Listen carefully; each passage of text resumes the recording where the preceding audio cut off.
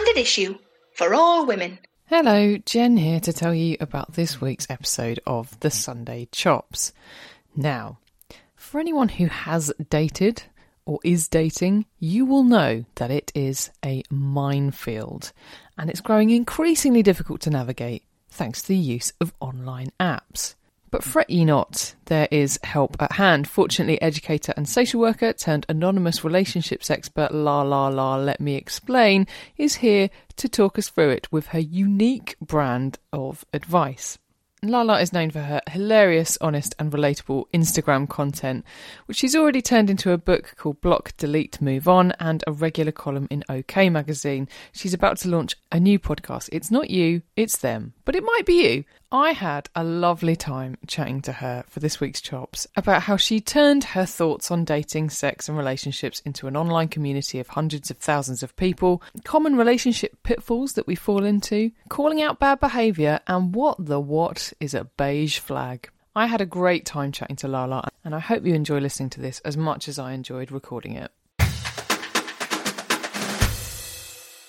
I am joined by Lala, aka LalalaLetMeExplain, anonymous relationships expert. Lala, you were a social worker and educator turned Instagrammer. You now have a regular relationship advice column with OK magazine, a book called Block, Delete, Move On, which I've been listening to, the audiobook, the last couple of days, and it's amazing. And I literally wish that someone had given it to me when I was like 22 years old and just been like, here you go. And I really hoped it'll be out of date by the time my daughter's old enough to need relationship advice. But if it isn't, and it might not be, I'm just going to go, here you go. This is everything you need to know. See you in a couple of hours and we'll chat about it. You're about to launch a podcast. It's a lot. Tell me, Lala, how did you get here? Oh, wow. Like much of my life, it's just been all completely accidental. I have ADHD, so I'm not very good at like future planning or anything like that. If you would say to me, what's your 5-year plan? I can't actually even tell you my 5-minute plan, if I'm honest with you. So there has never been any kind of like, this is the concept and this is my goal that I need to achieve. It's just sort of happened. I started off as a sexual health educator. I worked for the NHS and we provided sex and relationships education to children and young people in settings like schools, colleges, youth offending institutions. And whilst I was doing that, I was also doing voluntary work in prisons. So I always had a kind of, affinity and maybe a vocation, I guess, to go towards that kind of field of helping people. And when I was a sexual health and relationships educator, we used to get a lot of disclosures from young people. So it had been like the first time that they'd ever really heard anyone talking about consent or talking about sex and what's normal with sex and what isn't. And we'd often get young people approaching us afterwards saying, I didn't realize what my boyfriend was just doing to me every night was wrong, or even I didn't realize what my dad was doing to me isn't what was happening to every other child in the class. That made me go, I don't want to just refer this to a social worker and walk away and never know what's ever happened. I want to be the person who really helps. So that motivated me to go into social work. Social work is obviously about changing generational patterns, looking at relationships and abusive relationships most often. There's so much domestic abuse, even in cases that are predominantly neglect or predominantly sexual abuse or physical abuse. In about 80% of cases, there would be domestic abuse somewhere in the family as a feature. So I became pretty expert in that. But at the same time, I was also having relationships with men that weren't meeting my needs, where I was going home, I was doing all this work with families, then I was going home to men who were ambivalent to me or cruel to me or trying to control me. So I had all this professional information and this expertise knowledge, but I never, ever applied it to myself. So it was like I was these two different people. I was this totally naive data, totally lost with men, but then really strong at going into other people's houses and going, this man isn't treating you correctly.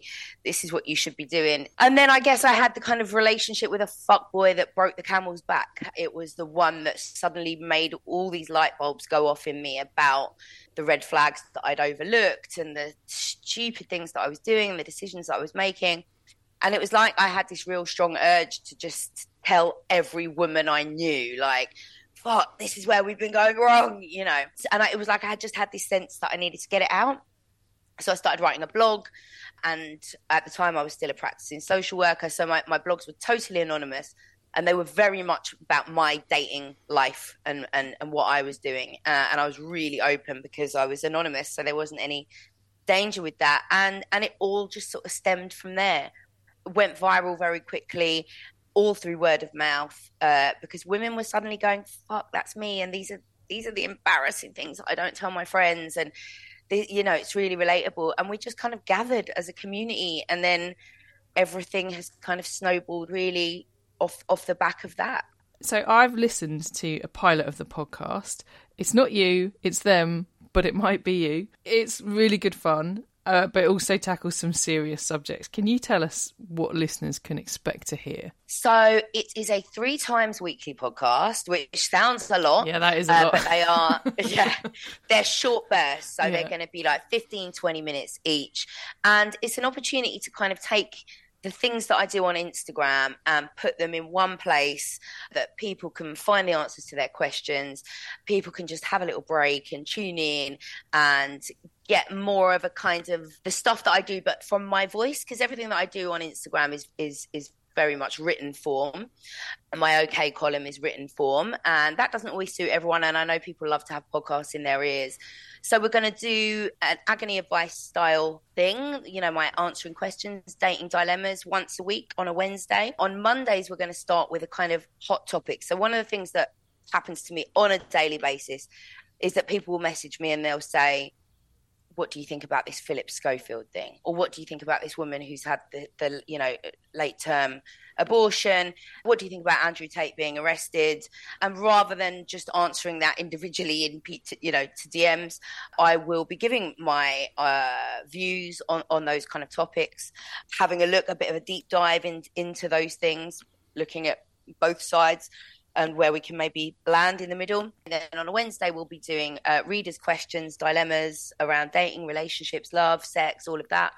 And then on Friday, we're just going to try and make it fun. So we'll have ick stories, fuckboy replies, which is a feature that I do where people send the texts that they want to send to fuckboys to me, and then I reply to them either as a fuckboy or as myself, saying, look, really, do not send this text. And we'll be doing Misogynist of the Week. Twice a month, I'll be having guests on to help me answer readers' dilemmas. So it'll be a mishmash of things. But what I'm hoping is it's going to be really fun and really engaging and be another space for the community to come together and delve through all of these topics.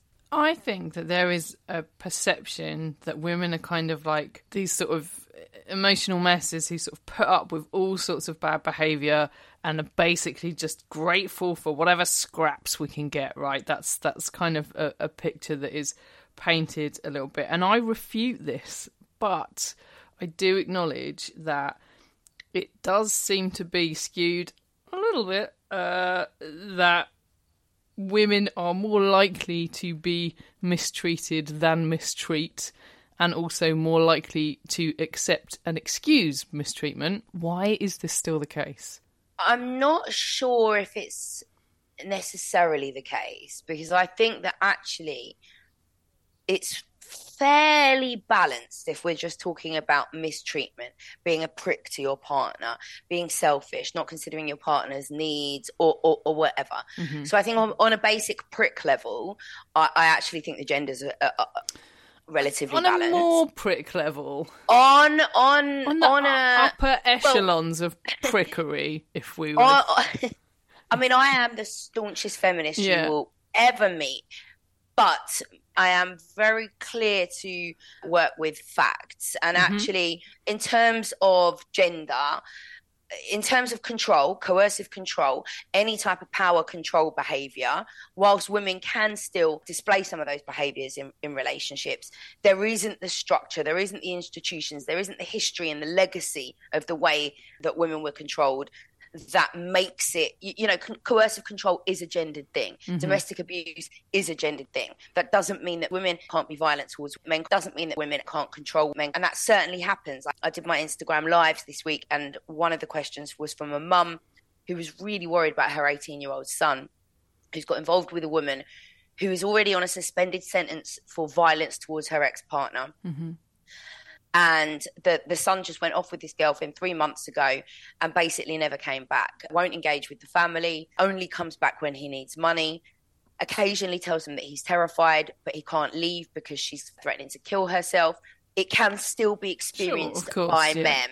However, overwhelmingly, because of barriers like finances, because of the legacy of the expectation that a woman will serve and a man will provide, because of the expectation that the man will be the person running the household, gender-based violence and control much more likely to happen and to be enabled to happen when the perpetrator is a man and obviously the victim is a woman. That there is still a huge amount about gender, and I don't think we will ever get away from that, actually. And I'm sick of trying to convince people, and this is why I'm really clear. When you said that statement at the beginning, I don't want to be that feminist who goes, yeah, it is predominantly worse for women. Because I think that when you acknowledge that actually things can be shit for men, that's the way that I get men on board. That's the way that I get men to be able to go, you are listening and you are hearing, you're not denying our experience. And then when they can hear it from that perspective, they're much more likely to be on board with a change. Because we need a collective change. We need a whole societal, cultural change. We need men to be telling their friends, it's not how this works. Don't treat your wife like that. Or don't raise your daughters in a way that teaches them that they're going to be, a servant to a man. So, yes, so things are still much shitter for women when it comes to dating. Much shitter. But things are shit for men too. Dating is just hard. Why is dating so hard? Do you think that dating apps just drive toxic relationship behaviour? I think things have significantly changed. I don't know how old you are. I reckon you're probably about the same age as me. I'm 40. I'm 41. Yeah. And when I first started dating, which was far too early, actually, I was about 14 when I first started chasing men down the fucking street, begging them to love me. But it just used to feel much easier. You met people through friends. You met people at uni. You met people at the pub. You met people, friends of friends and whatever. And it felt like you just kind of fell into relationships and everybody was investing their time. You'd have to ring somebody on their house phone to be able to make plans with them. And it feels like people were invested. There weren't these massive amount of options at your fingertips. And if you were talking to someone, you were talking to that person. And I didn't struggle with meeting people or falling in love or having people love me at all. And then I became a single parent. I'd been in a relationship with his dad prior to the dawn of the apps, and then became a single mum once Tinder and that had already started blowing up. And I was completely naive. I just jumped in fanny first, not realising how much things had changed because of these apps. And I think now we're kind of 10 years down the line from that, post-pandemic. Things have gone completely awry.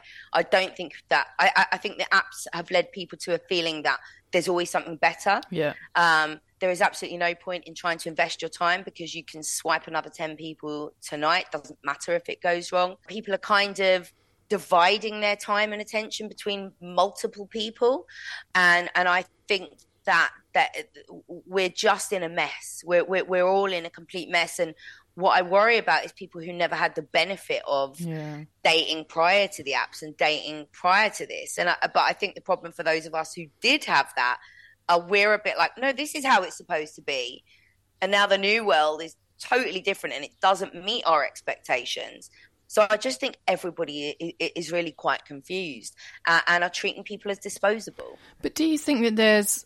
Because I kind of hope, but maybe it's just me because, I'm officially old now or whatever. No, you're not. We're young. Young. Of course. We're just young whippersnappers. No, I got an injury the other day and the doctor said I didn't need to get it stitched because I'm so young.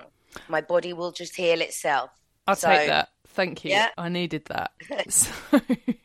But I don't know if it's just because, all right, I'll reframe that. Because I've been doing it a while now, I feel like I have some of the apps still on my phone, but I don't really use them anymore. I feel this real kind of fatigue, like app fatigue, like, I can't be bothered. What's the point? Like, I know I'm only going to meet, idiots, basically. Like, this is not going to lead to the love of my life or whatever. And I've actually stopped expecting that. My expectations have shifted significantly with, a decade plus of dating app use. Is that just me because I am so jaded? Or is that, do you think societally we're kind of reaching a bit of a, tipping point with these apps? Oh, it's absolutely not just you. It is everyone. And I think that people follow this same pattern now, is that you join the apps, maybe with a bit of hope and expectation, if it's your first or second time.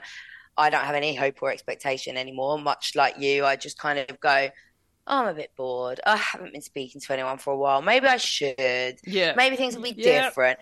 Maybe this will be the time. Yeah. There are people that meet the love of their lives on apps. So maybe, I'm never going to meet someone just sitting in my flat. So although I do get excited when a sky man has to come, or, a gas engineer, I always think, well, maybe this will be the meet cute and I will just meet him sitting in my flat. But no, everybody is using apps in the same way, and they go on and it's just swipe, swipe, swipe, swipe, swipe. Yeah, and I think what a lot of people are finding is that even actually getting beyond the stage of just talking on the app has become difficult.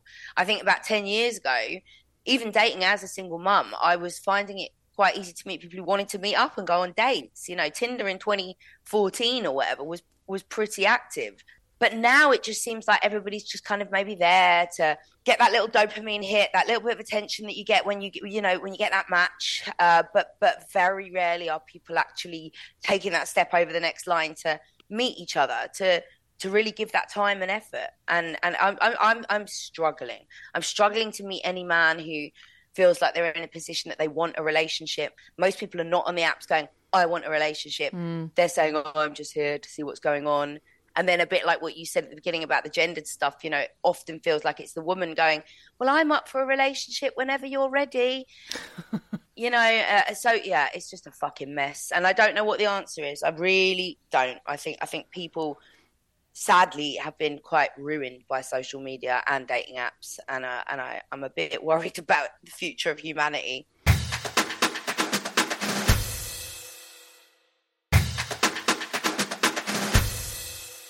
I'm going to make a confession. Fun fact.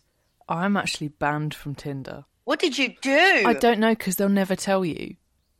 They don't tell you. They just say you're banned and they won't explain why. And so what I think, because I don't believe that I did anything bad, I'm not really that kind of person, honestly.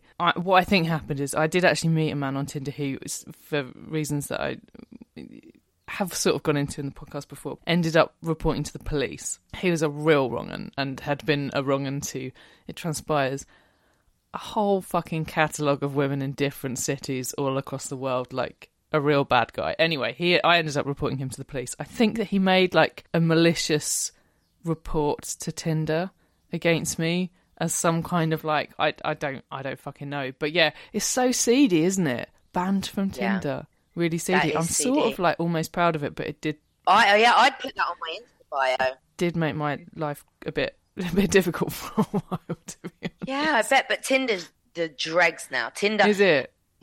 Tinder is absolutely seen by men as a hookup app, and maybe not all men, because you can never just generalize. But a great proportion of men just think that women are on Tinder purely for one night stands. I think all of them are just hookup apps, though.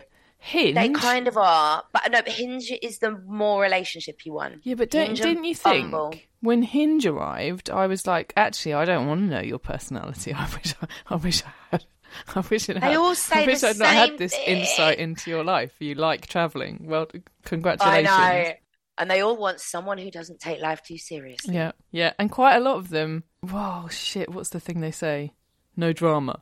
No shit, because I was here for. I wanted to bring drama. Yeah. Fuck.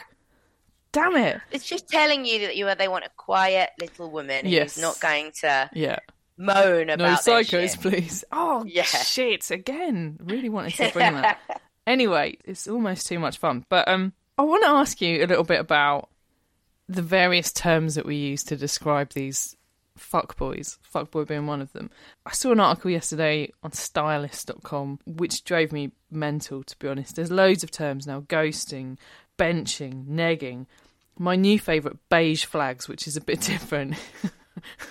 And I might come back to in a minute. It's not really in the same bracket as those things. But anyway, is there a danger that by sort of indulging this and making up these names and blah, blah, blah, why don't we just call a cunt a cunt? Like toxic, are we making toxic behaviours a thing by giving them these names? Well, no, I think they were a thing in the first place, and then labelling them is what helps us to understand what's going on. I think the labels, I actually think the labels are a bit sort of farcical, really, but I think it's a really nice thing to know, like, that's what he's doing to me. And actually, it's not just him doing that to me. There's a word for it. So millions of people relate, and that can give you some comfort and an ability to kind of process the situation and understand a bit more why it might be happening. I think what happens is, and I always see this in mainstream media, you know, print magazines and whatever, that there is this kind of like, it's almost this kind of looking down on people who are dating. It's almost this, oh, look at these silly names, ghosting and bench. Is this what the daters are doing these days? Oh, look at these idiots. So I think it's almost like a judgmental way of reporting these words. But actually, as I say, I do think that these things are dating phenomenons. They are things that have often arisen out of the new way that we date online and the way that people are behaving towards each other. And I think it's really useful to name them. Okay. That is an interesting perspective that I hadn't really thought about as someone who does date and has experienced those behaviours. So I wanted to ask you, what are the most common issues that you see come up? I would guess, as someone who's done a bit of work on themselves over the years, that a lot of the problems stem from like a fundamental thing in attachment style incompatibility. Do you think that is one of the biggest problems? Yes, and again, going back to that thing that you said about the men being more of the bricks, something that I have noticed, and this is not like a well-researched phenomenon or anything, this is me, is that women tend to present more anxiously. And I do wonder if that is the way that we are raised differently to boys. So basically there's a theory of attachment which is applied to sort of children and how they respond to their caregivers and the way that their caregivers treat them. And so anxious attachment is basically, like, to summarise it, an anxious attachment style would be like needy and insecure. An avoidant attachment style would be like, see you later, too much, I'm off. And a secure attachment style is like, everything's cool here, I'm a functioning adult human. That's sort of in a nutshell, but there's loads and loads of stuff out there about it, and including in Lala's book. So I have an anxious attachment style, or I think I do. I'm not sure. This stuff is also complicated because actually I can make really strong, secure friendships with women. I don't have any anxiety in friendships at all. Same. So I can make attachments to people. I can be really secure with people, and I can make really secure attachments with men if they're giving me the right thing back. I become insecure if they're not giving me the right thing. So I don't know if I'm insecurely attached or whether actually this is just a really normal anxious response to somebody who's not communicating properly with you. But my dad left when I was 7, ran off with another woman, my mum's best friend, and that always left me with this sense of, please love me, like men don't like me, men reject me, I'm not good enough for men. So I kind of termed that as an anxious attachment style. Now I know that if I date a man who has that avoidant attachment style, so he'll be very up for intimacy, and when I say intimacy, I don't just mean sex, I mean, you know, vulnerability together and openness and spending time together. And then after that intimacy, they go off for days and they don't contact you or whatever. Something like that for me as an anxiously attached person is, I mean, I will spend that 4 days in literal hell. I can't think of anything else. My stomach is in knots. I can't speak because I don't know if he's still interested in me. And of course, that goes back to triggering things from, does my dad actually love me? Am I good enough for my dad? You know, which is why we all really could benefit from therapy before dating. But yeah, so what I have found, and maybe that is me, but it certainly relates to a lot of the people that I've worked with and that I come across on my page, is that a lot of women have that kind of anxious need for reassurance. And there's nothing wrong with that. It doesn't mean you're fucked up. It doesn't mean that you need therapy. And a lot of men come with that kind of avoidance and that like, oh, I'm not ready for a relationship. Let's not move too fast. Let's just go with the flow. kind of stuff. So there does seem to be a bit of a mismatch. And as you said, an avoidant and an anxious attached person are like the worst combination. And it's a really good idea when you are dating to know what your attachment style is and to figure that out. And I went on a date with a guy recently and he told me that he had mummy issues and he had an avoidant attachment style. And at that moment, that was my opportunity to go, I know this is going to fuck me up. But instead of that, I was like, oh, yeah, but I can work with this. Now that I understand his style, I can really work with this. And when he's not in touch for a couple of days, I know that that's... But it's still, for the 2 days that he wasn't in touch, I still went through literal hell. So I need to know myself. I need to know that I cannot date avoidance. So we all need to know this shit before we get into dating, or be with people who are willing to work on their own shit and do therapy and change stuff, because our attachment styles can change. The stuff in your book about this is really fascinating, because what you say is that you think, so like anecdotally, yes, it would seem like there are more women with sort of anxious attachment styles and more men with avoidant attachment styles. And when you think about that, like when I've been sort of reading up on this stuff, I was like, oh, that's just what men are like, isn't it? Like they're just sort of like that. That's kind of like how we bring them up, isn't it? To sort of, we bring women up to be like, hey, love me, marry me, do this, have kids with me. And we bring boys up to be like, no, I'm going to go and sow my wild oats and do this and do that and blah, blah, blah. And you're like, well, that's just how we're socialised, isn't it? So the stuff in your book is really fascinating, because that is sort of the argument you make, right? That you think that there tend to be more men who are avoidant because of the way that we raise boys, right? Yeah, exactly. Even the little things like, I really noticed it. I had a son and a lot of my friends had daughters, and my son would fall over. And while I'd tend to him, I'd be like, okay, come on. Like, yeah, be brave, be brave, be brave. Whereas my friends with daughters would be cuddling them for a while and be like, you're all right, you're okay. Even those responses that we have to silly things like them falling over or, natural childhood stuff.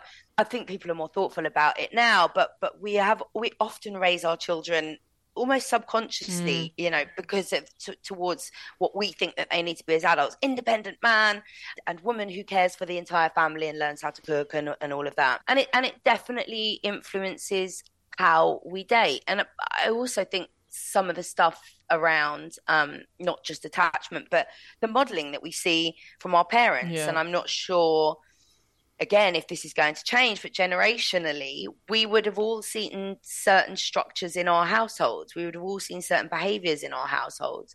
And I think it's really difficult to kind of rid ourselves of these really strong gendered expectations when it comes to dating.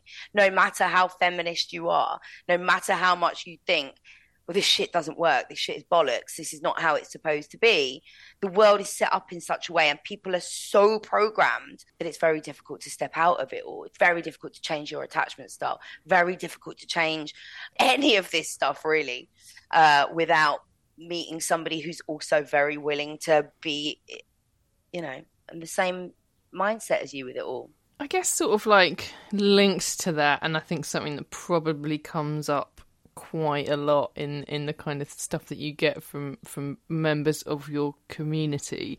If you're in, as we call it, the kids, us, Lala, we're kids still. If you are in a situationship, which is, it's the very murky grey area between, like, I guess, like, fuck buddies and being in a committed relationship. So there can be, like, genuine affection between you. You can see each other regularly, you can do, like, dating stuff or whatever, but at the end of the day, you kind of, like, go your separate ways and you know that you're not actually in a committed relationship. Like, you're not going around calling him your boyfriend or anything like that, and you know they're not going around calling you their girlfriend, etc. Say you're in that situation and all the people around you are saying to you like, oh no, this isn't right, like, no, this guy's a fuckboy, get out now.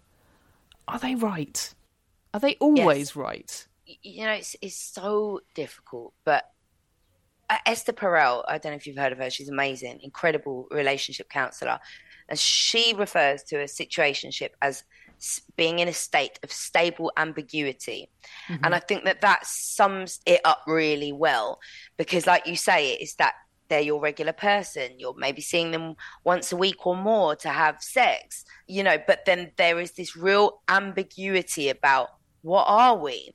And normally the situationship is characterized by the fact that one person is hanging around because they're developing feelings and they really want more and they're just waiting for the other person to agree. But the other person is very satisfied with having what feels like a relationship, but without having to commit. And that is normally an anxious and an avoidant. The anxious one will be the one who sticks around just no matter what, waiting to be loved. And then the avoidant one will be like, yeah, I like a bit of this, but I feel suffocated if it feels like it's got a label on it, or I have to give too much to this. And I think when you're in it, when you are that anxiously attached person, or, you're the one in the situationship who wants more, and you've got friends saying to you, oh, but can't you see it? Generally your friends are probably right, because they're seeing it from a really base level perspective. They're seeing it without any emotions involved. And I think it can be really difficult to believe your friends' criticisms of the situationship, because when you're with that person, I mean, none of us are fucking stupid, We don't sit around with people who are treating us with stable ambiguity for no reason. We do it because when they're fucking us, they're saying, you're mine. I love being with you. There's nothing more than, whatever the fuck they're saying. We're doing it because it feels like there's meaning. When they're with us, they're with us. And it is that sense of like, this is beautiful, it's perfect. But then when they're not with us, we are in a state of anxiety. We don't know where we stand. We don't know what the fuck they're doing, because actually they can do anything because we're not in a committed, exclusive relationship. But the thing that keeps you there is that hope and the wonderful feelings that you get when you are together. And I think a lot of us will stay for far too long in situations like that, with this sense of, well, you know what, once he sorts out his mortgage, he's going to have more space to commit to me, or he's just having a load of shit with his ex-wife at the moment. Once that's resolved, I'm sure we'll be in a once his employment, his redundancy's coming up, or whatever. We make these excuses that things are going to change at some point in the future when his situation changes. And actually I think we need to stop and really think about, what do we want? What do we want? Do we want a relationship? Do we want this man at any cost? Is that what you want? Is it, would you lay down because he is so wonderful and such a match to you, do you want him? Regardless of the context, regardless of you not being able to have him properly? Or is it a relationship that you want? Could you have that wonderful feeling relationship with somebody else? And then I think you have to get to that. But is it them, or is it the relationship that you want? Is it the love that you want? And actually you could have that from anyone. Do you not think it is possible, though, she asks, for no reason whatsoever? Asking for a friend, yeah? Asking for a friend. Do you think it is not possible, however, that maybe the woman in this situation actually, like, she gets enough out of it? That's fine. Like, she's got a full life, she's happy to, like, bugger off, after spending the day together and just like, okay, cool, see you next week. That's fine. I've got my own shit to do. That's an ideal situationship if both people are totally satisfied, that then there's no problems, there's nothing to worry about. You're both getting your needs met when you're together, and you're both really happy to have that space and that sense of freedom when you're not together. There's no issues there. It's not that every woman must feel like she has to have commitment. No, some women really enjoy this. Some women really just want casual. Some women don't want any emotional attachments, or they want an emotional attachment but they don't want the man too much in their life. That's fine. The issue is when it's stable ambiguity. The issue is when it is one person dictating the speed and pace of things, and it's one person dictating where this relationship goes, whilst the other one is silently dying inside because they don't want to say, listen, I need this to be a relationship, because they're frightened that saying that will scare that person off. So they're just kind of like, actually, I love being with him so much, but when I'm not with him or her, I feel like shit. I feel anxious. I don't know where they are. I want somebody who's checking in with me regularly. I want somebody who wants to commit to me. And if you're feeling like that, then it's a problem. If you're happy and you're satisfied, it's not a problem. Keep going. But if you feel like shit, then there has to come a point where you say, I'm not just going to keep, because these things can go on for years. Yeah. And then often at the end of those years, what happens is that person goes and falls in love and has a proper relationship with someone else. You would die at the amount of women that message me about the fact that they've been in a situation with somebody for 5 years, and then the man has said, no, not ready for a relationship, not ready for a girlfriend. And then a month later, they're all over Facebook getting engaged to somebody new. It happens all the time. You know, if somebody doesn't want a relationship with you after spending a lot of time with you, they might never want a relationship with you. And that's fine. It's not a reflection on you. It's nothing for you to feel sad about. But if you're sitting there in like relationship, you know, purgatory in the departure lounge, just waiting for your plane to take off, and it never does, there has to come a point where you say, I can't do this anymore. It's hurting me. Lala, I mean, I absolutely, honestly love your book so much. I think it's fantastic. I think everyone should go and buy it. And, you know, I'm, like I said, I've got the audiobook. I'm nodding along as I'm doing my cleaning this morning. I think it's fantastic. And I think a lot of people who have dated or are dating will get a lot out of it. When does the podcast start, please? We are launching on the 17th of July, and it'll be Mondays, Wednesdays and Fridays throughout the whole summer and hopefully beyond. And where can we follow you on social media? I'm mainly Instagram at LalalaLetMeExplain. I've got a TikTok, I've got a Twitter, but I don't use either of them because, quite frankly, I can't work out either of those apps at all. So I'm just sticking to Instagram. That's where you'll find me. Finally, what is a beige flag, please? Do you know what? I don't know, because I'm not big on TikTok. It's some stupid TikTok thing that was probably made up by a 17-year-old. So I don't know whether it's worth paying much attention to. But I think it's something to do with, because I hear people saying my beige flag is, and I don't know what it is. I don't know if it's supposed to be a good thing or a bad thing. I don't know. I don't care. I don't take relationship advice from 17-year-old Gen Z TikTokers. And quite right too. I think it's like instead of a red flag, which is like a danger flag, right? A warning that someone is going to be bad for you or whatever. I believe a beige flag is like where someone's going to be like boring or just right. a bit shit. So like, I don't know, like they keep their socks on when they take all their clothes off. Oh right. Beige flag. Right. So like not a harmful behaviour, but one that makes you recoil in horror. Is that what it is? So beige flag is just like, you've given me the ick kind of. I think that's what it is. Something that gives you the ick. Lala, thank you. This has been great fun, but also like I said, I really do love the book. So good luck with the podcast. Thank you so much for having me.